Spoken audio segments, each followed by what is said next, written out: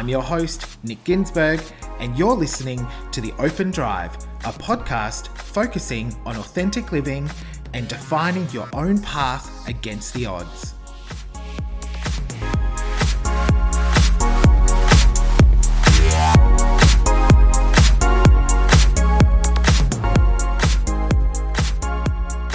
Well, hi there. Welcome back. Thank you for joining. Thank you for listening. I'm so excited that you're here listening to the Open Drive podcast. It is obviously, as you know, something I'm very passionate about. So I'm super excited to have you here. So thank you for listening. Before we dive into today's episode, just a reminder that we will cover off throughout these episodes a number of heavier topics. So we will be talking about childhood trauma, addiction, mental health, you name it, we kind of talk about it. So just a heads up. And as you know from the previous episodes, if you are not following me on Instagram, please make sure you head over and follow me. My Instagram handle is @NickGinsberg. And then once you do that, flick me a direct message and say hi. I have loved seeing the messages that you guys have sent through, so thank you. But if you haven't done that, please make sure you do, because I'd love for this to be a two-way conversation if possible.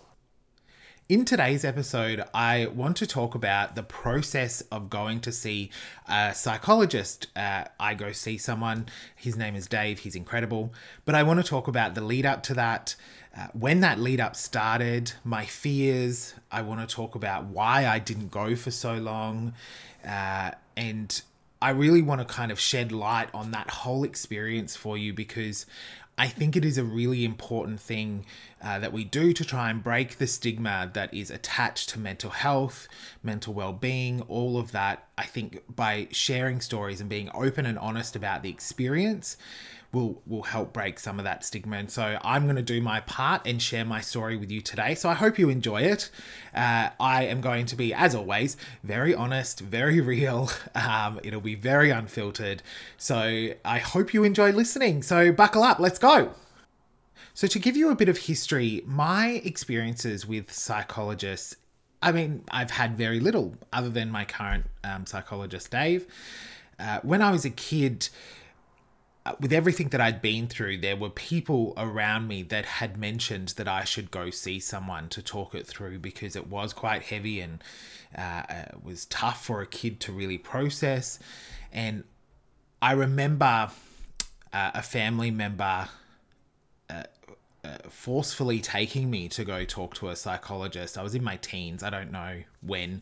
It's all a bit blurry, but essentially because there had to have been something wrong.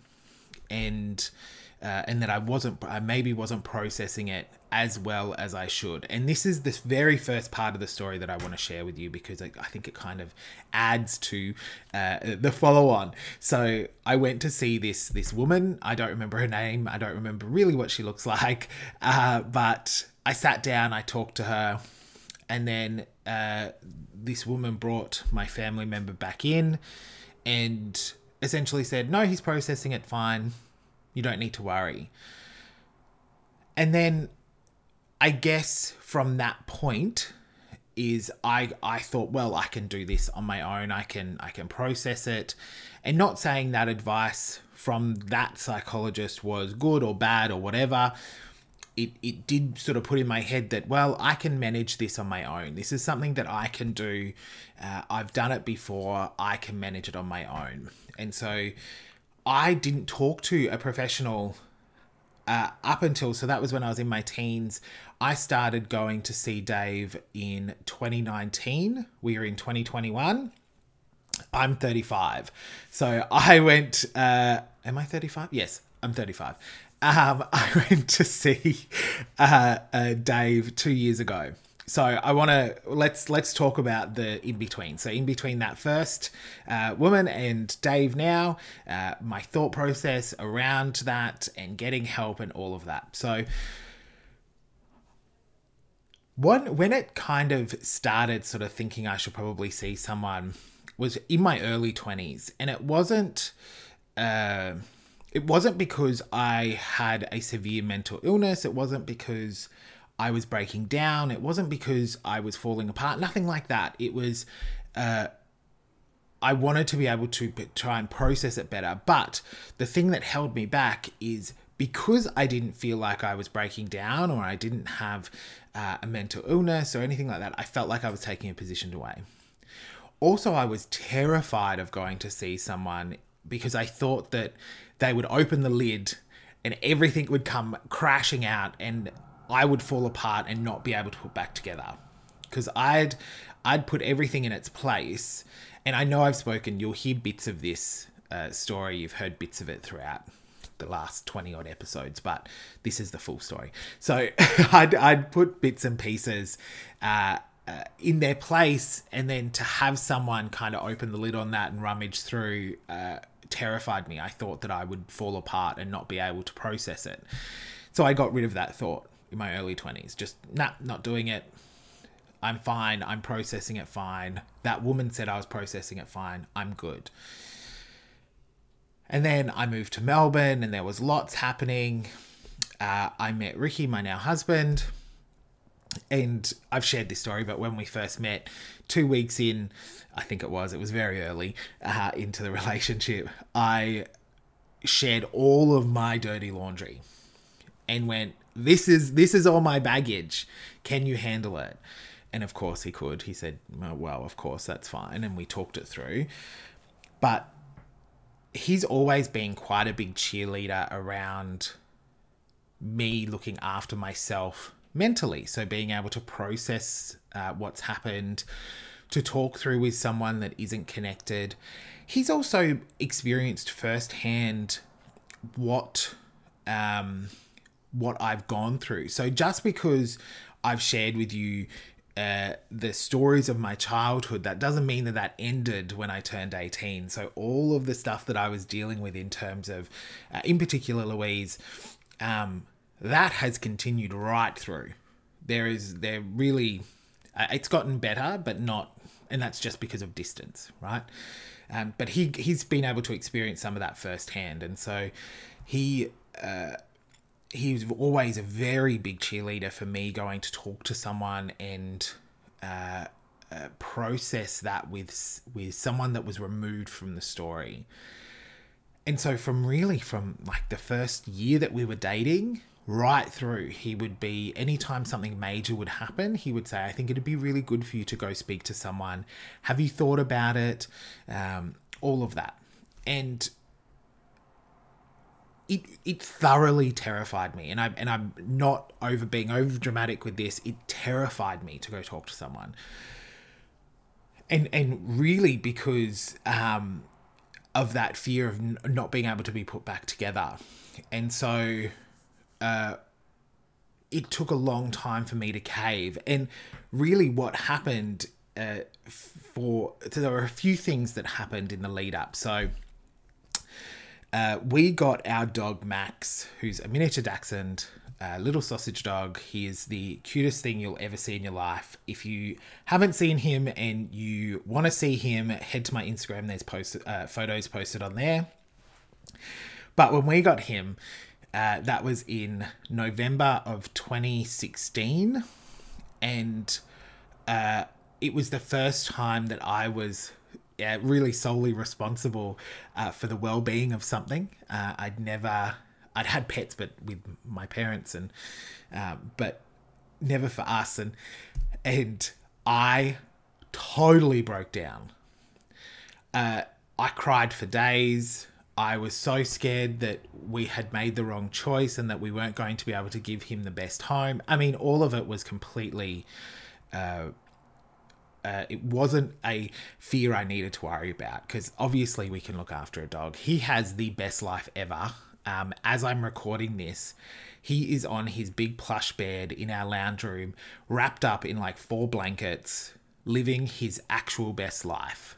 So he is living the dream, right? But for me, taking care of someone panicked me, because I thought, oh my God, I don't want to... It scared me because I didn't want to replicate, even with a dog, what my parents did and the struggles that they had. And then I worried that some of it was in me. And of course I broke down and yada, yada, yada. And here we were. So there was that major incident that happened. And I remember talking to friends during this time and crying. And one of my friends was like, Nick, it's a dog. You know how to look after a dog. But I just couldn't do it. And then it made me think, because Ricky and I want to have kids at some point, and it made me go, well, holy heck, if I'm doing that with a dog, I need to sort something out. But then, of course, the fear took over of opening up and not being able to be put back together. So I pushed it away and didn't think about it. And then those next 2 years, so 2 and a bit years after we got Max, moments were happening. So mum was on and off quite unwell, or she'd have these sort of fluctuations in health. Louise was going through an incredibly difficult time. She lost both of her parents. And that meant that when that happened, she really fell apart. And I was the one that was directly impacted on that for the most part. So I would get these long calls. She would scream and yell at me. She would never remember any of it. And on and off in those 2 years, there were moments where I went, I really should talk to someone. I really should talk to someone. I really should talk to someone. And then we were due to go over to New York for a friend's wedding. And we were about to get on the plane. This was, I think, the night before. And I had to call the ambulance on Louise for them to come and take her away because she was so bad. And keep in mind, I'm in Melbourne. She's in Brisbane. And that was, I think I was up till maybe 2 a.m. doing that. And we were flying out the next day. And I remember getting to New York, getting to our hotel room. It was at like 1 a.m. We'd just gotten pizza in Times Square because I was like, I would have eaten the bed. And the next day I wake up and I said to Ricky, I need to go see someone. I can't let... I need to find better ways of dealing with this so that I'm not being impacted so negatively. And that meant that I didn't want to have, and it's selfish and it's good that it was selfish, but I didn't want this amazing trip of a lifetime of going to New York to be completely, the first part of it completely ruined by my feelings for what had just happened. And I was so angry that would happen the day before our trip. And I wanted to be able to process that better so that in future that didn't happen. And so I got back. I made an appointment with my GP. By the way, we had a fantastic trip. New York is, I mean, I still look at real estate on there. We would never move, but I mean, I look at real estate on there all the time. If we won Lotto and got like $60 million, I would absolutely buy a property there and we'd spend time each year there. Anyways, enough about New York. But it was incredible. I got back, booked an appointment with my GP, and if you haven't gone through this process before, I'll be very transparent with what is discussed during the GP appointment because I think it's important because it kind of threw me off a little. So I sat down with my GP and said, look, this is a bit about my story. I'm feeling this way and I want to be able to process things slightly better. Can I get a mental health plan and a referral to a good psych? He then got me to run through, and I keep forgetting the name of this test. And if you're in the medical profession and you know what this is, please reach out to me. But if not, just Google it. He ran through this test where I had to mark how I'm feeling essentially on a series of questions. And that threw me off because I thought, first of all, I'm an overachiever. So as soon as you put like a piece of paper down with a quiz in front of me, I was like, wait, am I doing the right thing? And I had to keep reminding myself to be honest and make sure that it's not about getting a good score. It's about really being transparent and honest. So I tried to do that. And then he referred me, because I'd said to my GP, I want someone, the only requirements is I want someone who understands the LGBTQ plus community. I don't want to have to explain my relationship with my husband. I don't want to have to explain that I have two mums. It's not something I want to do. So my GP instantly knew of someone that he thought, yep, he'll be a good match for you. Gave me a referral to go see Dave. A couple of weeks later, I booked in, went for my first session with Dave, and I was so incredibly nervous. I was so nervous. I was a ball of anxiety. I wasn't sure if I was doing the right thing. And so I sat down, and I'm quite an honest person. So I sat down and I said everything that I wanted to say. And I sat down, Dave explained the process to me and asked me really if I have any questions. And I said, yeah, or any fears. I said, yeah, of course I've got fears. I'm scared that you're going to pull me apart and I'm not going to be able to be put back together. That old Pandora's box thing, I don't want you to lift the lid and then everything's just out. How do I then get back to be functioning? And then I've shared this before, I was worried that because I'm not severely mentally unwell, that I would be taking a position away from someone that really needed it. And that by using the mental health plan, that I was taking that away from someone else. And Dave was incredible in how he talked to me about this. He explained to me that that's not how it works, and that everyone should have the right to look after their mental health and to speak to a professional, and that I'm not taking a place away from someone who may need it more. It is not a competition around who needs a psych more, and therefore that person must get all the appointment slots. That's not how it works. And then he explained to me, which I think is really important to share, and I think I've shared a part of this before, but I want to sort of share it again, particularly in this episode, that he shared with me that it is, so the sessions are not about opening Pandora's box and just letting it all fly. It is controlled and measured, and that I should never leave the room feeling like I'm broken. He then clarified that I will feel like I will feel raw and vulnerable leaving the session, and it may take days to feel back to sort of proper quote unquote my normal state. And he was right. That first session, I mean, we have 50-minute sessions or just over, and it flew. We talked about a bunch of stuff, of course.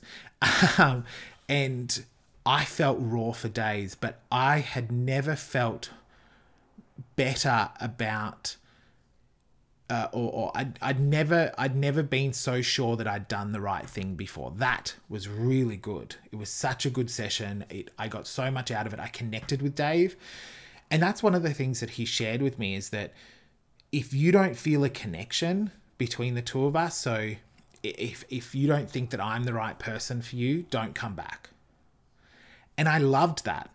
I thought that was really cool, because you're sharing the most vulnerable parts of yourself and you want to make sure you've got a really good connection. So I guess, so that's the story, right? And I've now been seeing him for 2 years, and he's helped me work through an incredible amount of my childhood. We are nowhere near done. There is still a lot to work through. And even for this podcast, we've been through 20 odd episodes. That's just the surface, right? So you can imagine what I've shared on here. What I've shared with Dave is more, and we've still got lots to go, right? So it has been so incredible. But I want to share with you, if you have gone to see someone before and you felt that it isn't a right process for you, or you're scared to go see someone because they may not be the right person for you, if that is any of your fears or you've had that experience, please note that you can find someone that is right for you. It is okay for you to shop around and find the right professional for you to share what is happening with you and to talk and look after, talk about and look after your mental health. It's okay for you to shop around to find that person. Because if you don't have that connection and you don't have that trust and that safe space to be able to share, you aren't going to get out of it what really you should be allowed to get out of it. So that is my biggest tip. And I'm sure my Psych Dave would agree with that if it's not working, go find someone else. It's really important. So that's really the main story. This is an ongoing, evolving thing. Oh, actually, before I wrap up this episode, and now you get to see that I don't actually edit properly. This is just me talking. I want to share with you that there are times where your psych is going to say something to you that you are going to go, what the hell?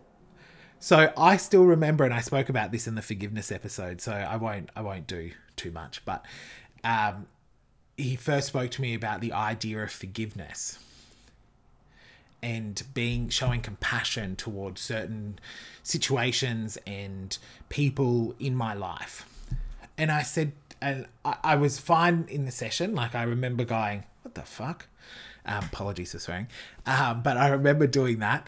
And then I thought, what the hell? You can't, like, why would you do that? And then, of course, I went away and I thought about it, and he was right. And so I see him monthly. And so over that next month, I tried it and it bloody worked.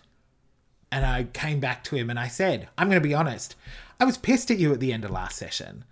I was annoyed that you had challenged my thinking and was asking me to show compassion towards a person or an event that I felt annoyed about, or that I was not happy happened.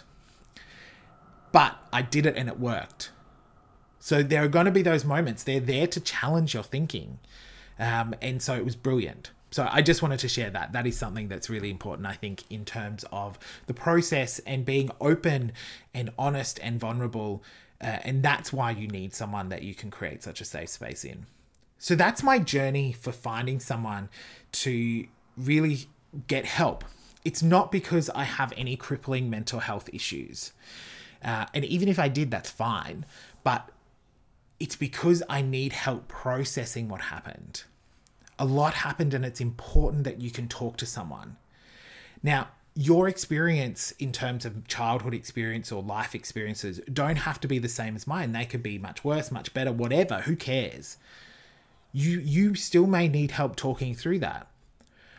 After going through this process, I'm such a big believer that everybody should have a chance at some point in their life to sit down and discuss their life with a professional. Discuss what's happened. See if they have processed it properly. Is there anything that is a flow-on effect from a traumatic event? Have you dealt with that properly? Then no, well then let's go talk to someone. You know, like I think it's so important. And this is why I'm so passionate about ending the stigma surrounding mental health, because there are so many people, and unfortunately it's particularly men, who don't go and seek help because they view it as weak, that they should be able to process their life on their own without intervention. And it's so silly. There is no need. Everybody should have the right to go and talk to someone about their mental health, regardless of whether they have a mental health issue or not. It should be looked at just as if you were to go to your GP and talk about your physical health. And so if you can, I want to just ask you all to please make sure that you share your mental health stories. Be open and honest with the people around you about your mental health, even if it's just, I'm not having a very good day. As a society, we need to do so much better around this stigma, and it's one of the sole reasons why I do this podcast is to end the stigma around mental health, to talk about it, to end the stigma around traumatic events and childhood experiences and all of that. So please try and share your story, even if it is just with the people that are closest to you that you feel safe with, because it has a ripple-on effect. Because then those people feel safe about sharing their story, and they'll do it with their close people, and then on and on and on it goes. So thank you for listening. This was a very important episode for me to record, so I'm thrilled. If you've made it to the end, bravo. I will see you next week in another episode. We've only got a few more left of this season, and then we'll be back next year. But I will see you next week. Make sure you come and follow me on Instagram. Shoot me a message. Say hi. I can't wait to hear from you all. I will talk to you soon. Have a fantastic time doing whatever it is you're doing. See you later.